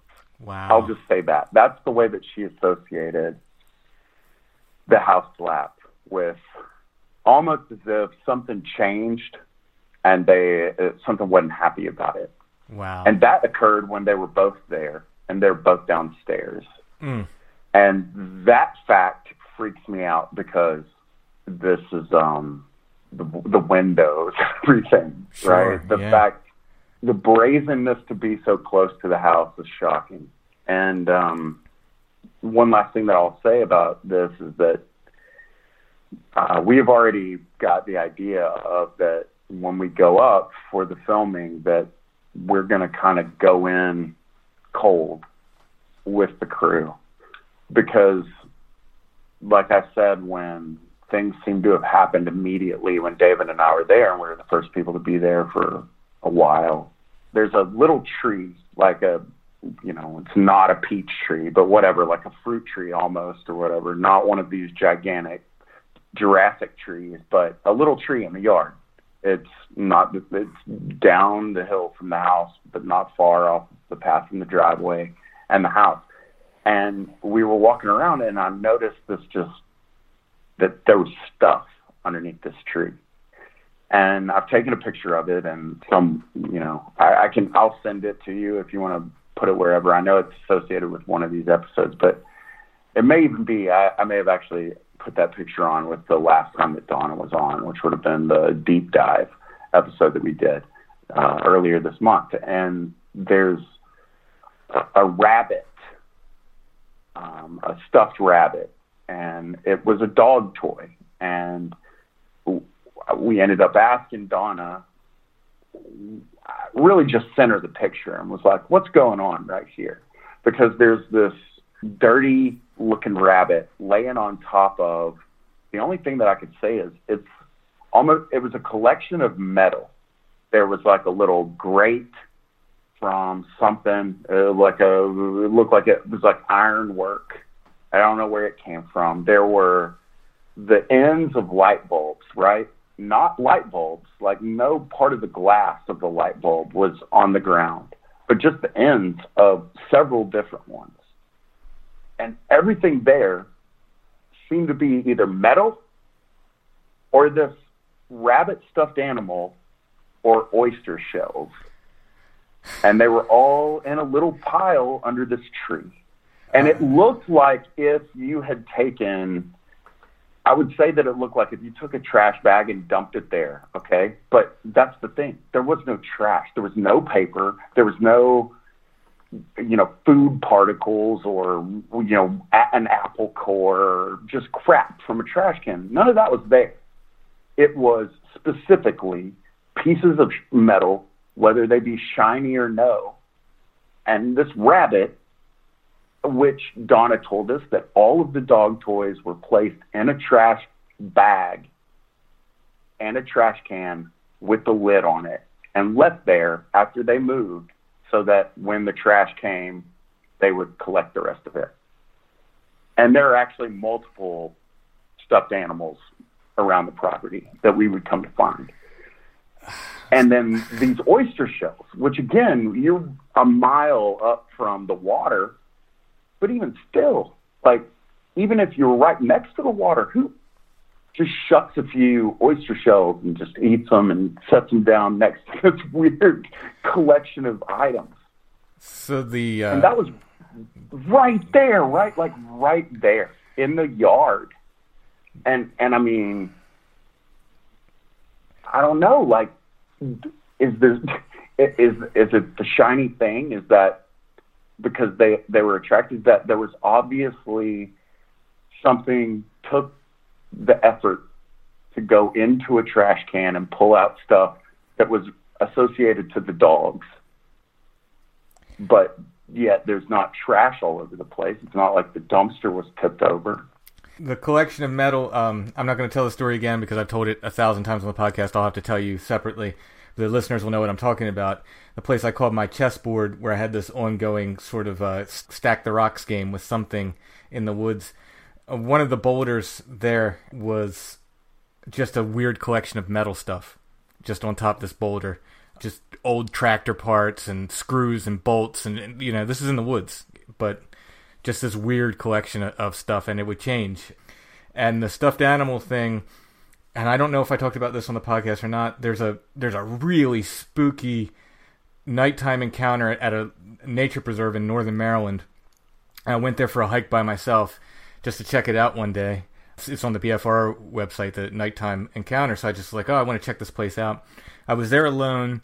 I photographed something. Now, again, I showed it to my wife, the skeptic. I haven't showed it around because it's one of these pictures that's going to, like, it will never convince anyone, and everyone in the world will say, you know, that's nothing, so there's no use really sharing it. But even my wife, the skeptic, said somebody was following you, because I had stopped at some point in the woods and just started firing off pictures because I just had a creepy feeling.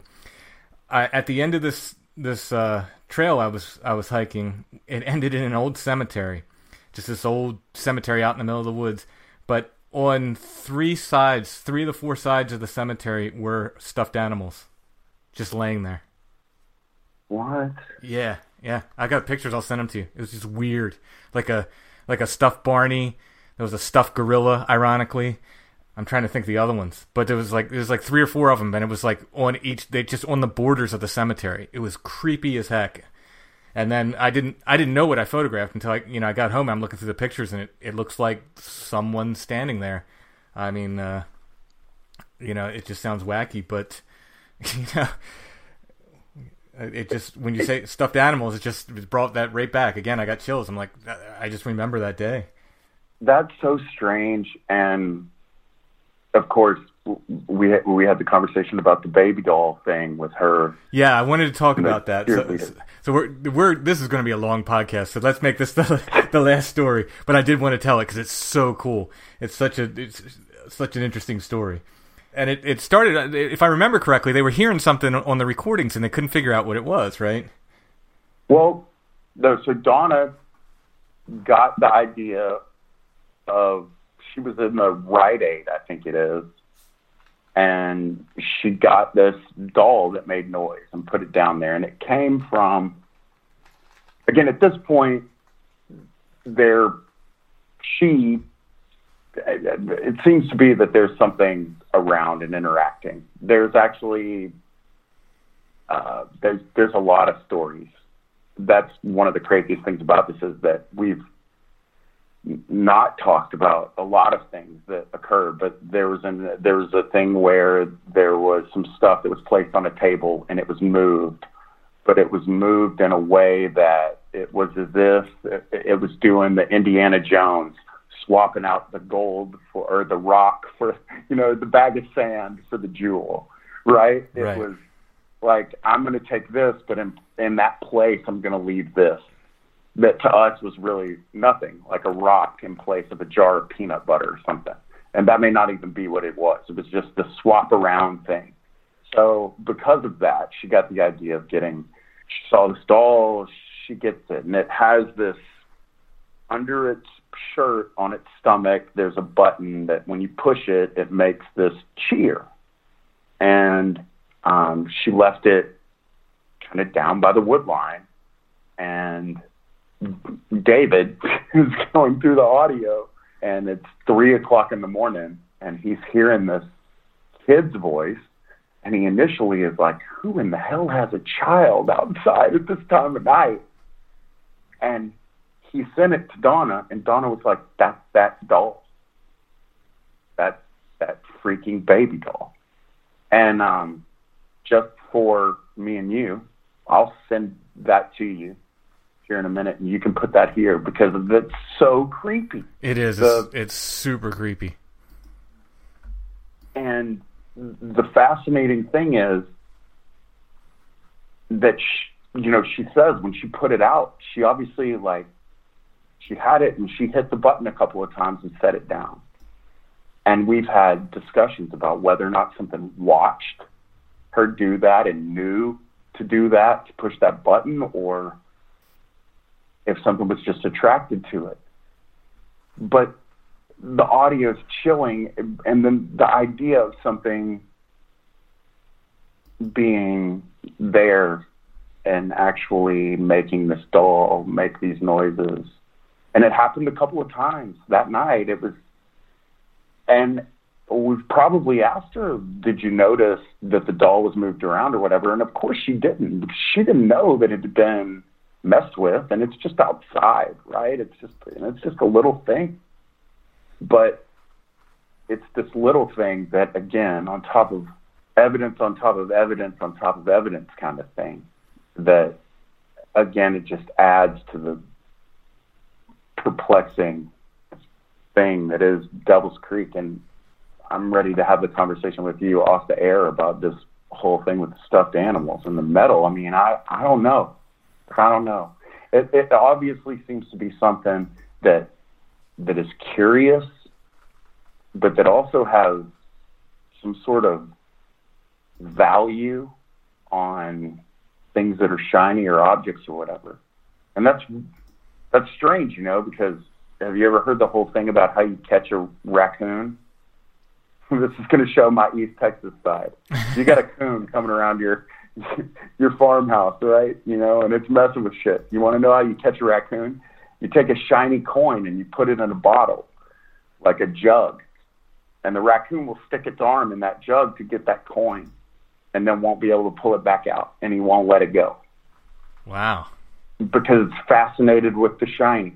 And I mean, that's a story that's old as dirt. I mean, that's something that my grandmother told me when I was a little kid. Yeah. That I knew that when they had a farm way back in the day, that's what you would do. But it's, I don't know, man. It's fascinating, and I don't know what else to say about it. I don't. Well, that's what I could go on and on about how I don't know how to say anything about it. Yeah. So I sent you 3, and I don't know. I think that the Child Speaks and Child Speaks 2 is the 2 times that night.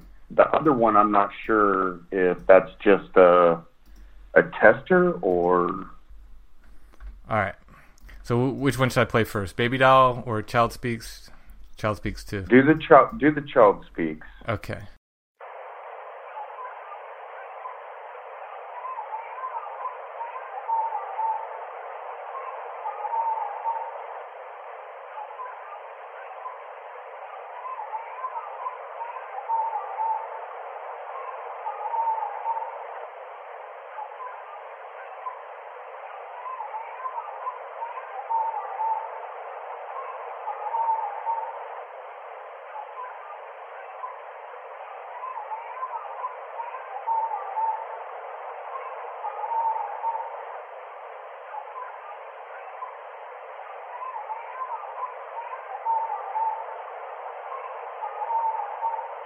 So it's like a cheerleader doll, right?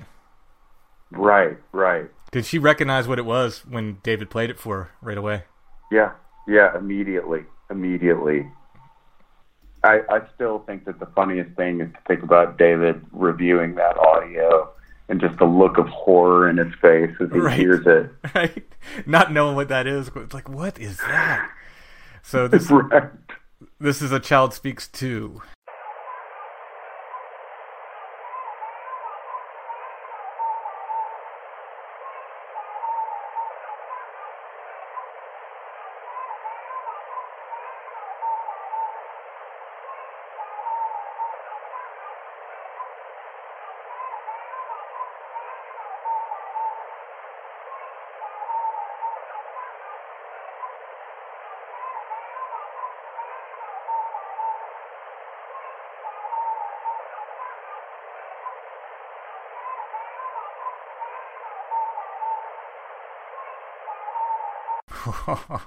All right, and here's a baby doll pressed, the clip.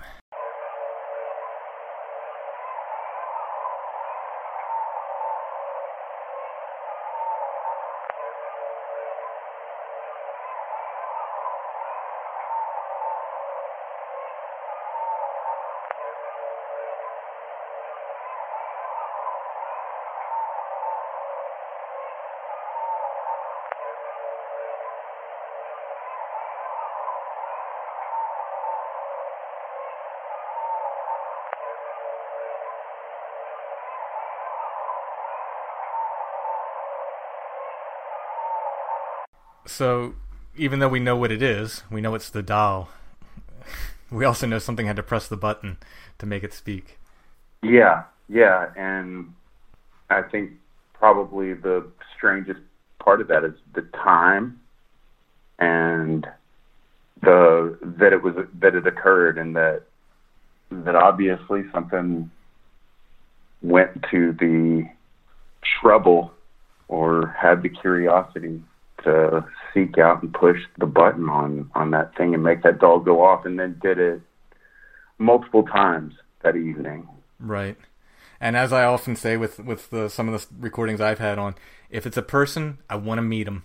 I want to meet this person who's out there at 3 a.m. playing with a doll.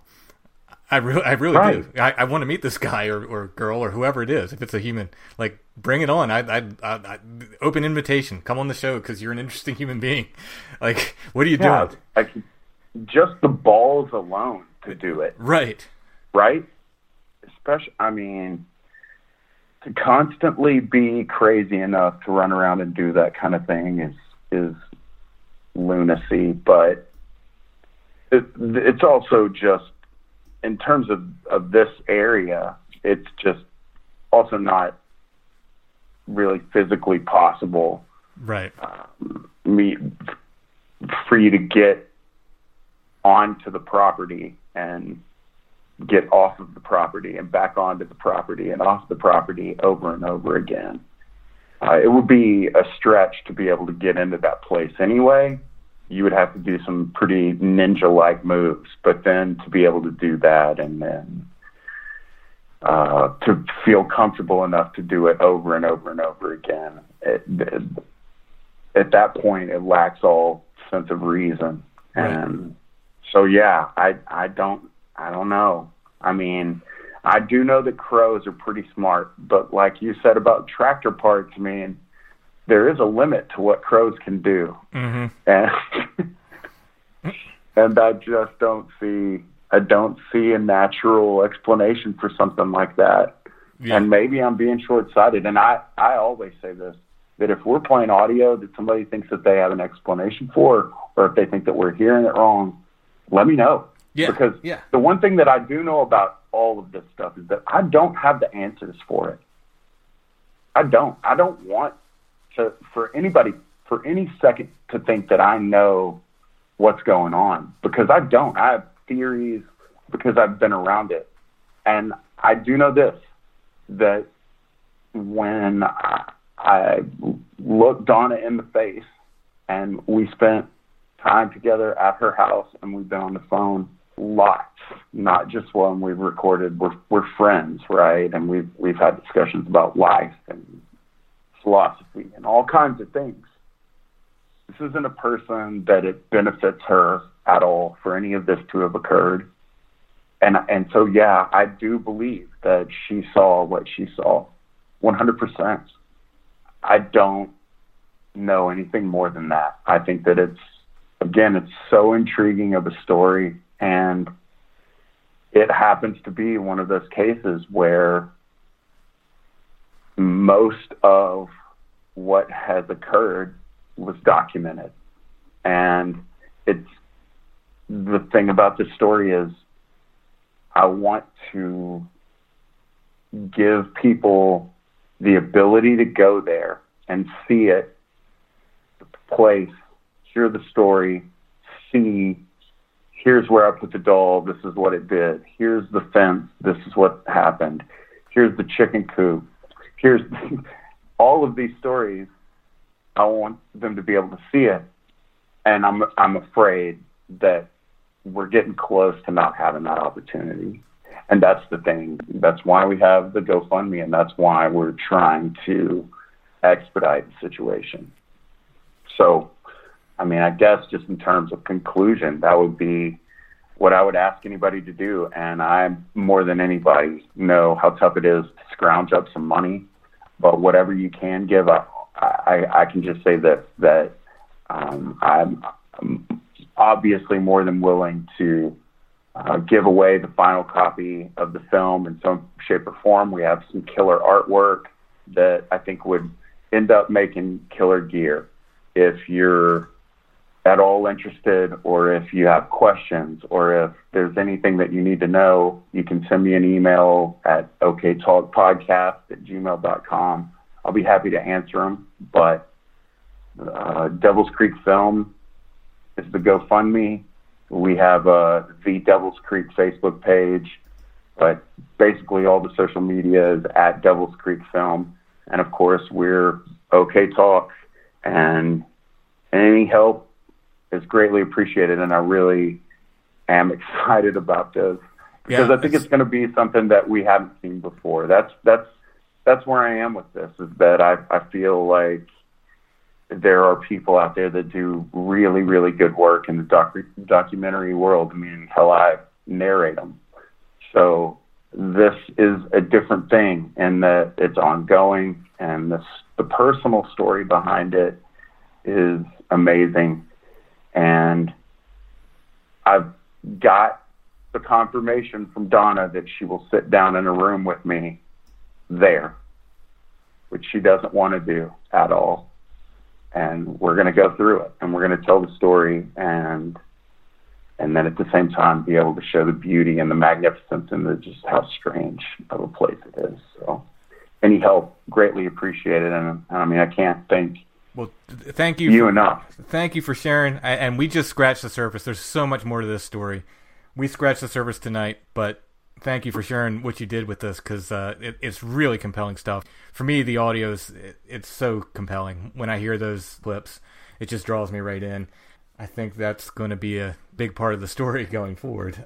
Thanks for sharing with us. Like I said, I know there's a lot more to it, and there's a lot more you can tell in the film. Devil's Creek Film. Clint from OK Talk, thank you for coming on. OK Talk's an occasional. You don't have a set schedule, right? No. No. We are trying to crank out, and we have had conversations about doing little tiny updates about the film as it goes forward. But we're also not going to abandon what we do by any means. In fact, we have some stuff coming out this week that we've been working on for a while, and I really appreciate the people who do a show all the time. And in fact, Shannon LeGros of Into the Fray is coming in on this with me as a collaborator. And if your listeners are familiar with Shannon and enjoy Into the Fray, I will say this. She always says that she wants to be scared. And this, I feel like, is our opportunity to do so. So if nothing else, if you want to see Shannon get her frights in, we're hoping for that. But yeah, no, we're just whenever we can and whenever we feel like it. But man, Tim, thank you, man, so much. And it's so crazy to know that you've had a lot of the same experiences, and it's strange that it's strangely familiar that I would have been a fan of your podcast, but then for us to have this type of connection, not just in the James Rester friendship, but right. Yeah, man, I really appreciate it. And thank you so much to your listeners, and anything you guys can do to help. And if nothing else, man, hopefully you found a new, different podcast, or that's what's really cool about cross-promoting these shows, because I work in radio, and that's just the given, right? That this is what we do. I don't think that everything in the Bigfoot world or the podcast world has to be where people are against each other, or for some reason wouldn't want to tell other people what's amazing. I mean, that has always baffled me. So I really appreciate it. And, the love comes back. Now I immediately want to sit down with you and get even weirder. Yeah. Well, I got some stories, man. Let's say goodnight to the audience, but hang on, because I want to talk to you a little bit. We're done. So, yeah, for sure, man. Thank you so much. Good night, audience. All right, thanks, Clint.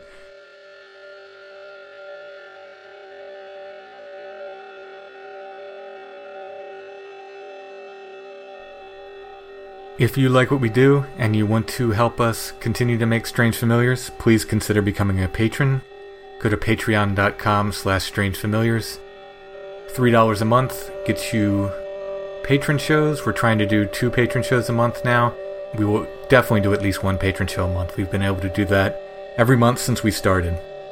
So you get full extra episodes of Strange Familiars. Besides that, you can get t-shirts, stickers, pins, and other rewards at different levels when you go in there.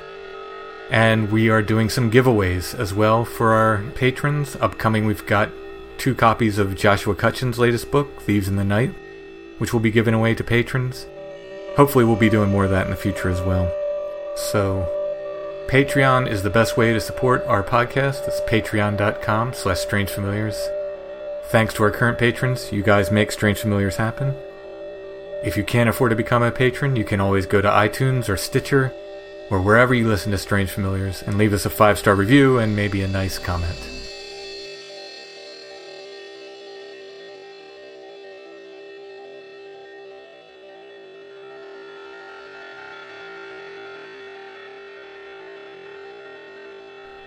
Strange Familiars is a production of Dark Holler Arts. Music, books, art, podcasts, and more. darkhollerarts.com. If you are on Facebook, check out the Strange Familiars Gathering group on Facebook. Listeners and friends of the show are on there, and we share articles and pictures and news about the show and so forth. It's growing every day. It's a pretty fun group, I think. Strange Familiars Gathering. Check us out on Facebook. Intro and background music is by Stone Breath. Go to stonebreath.bandcamp.com for lots of spooky music.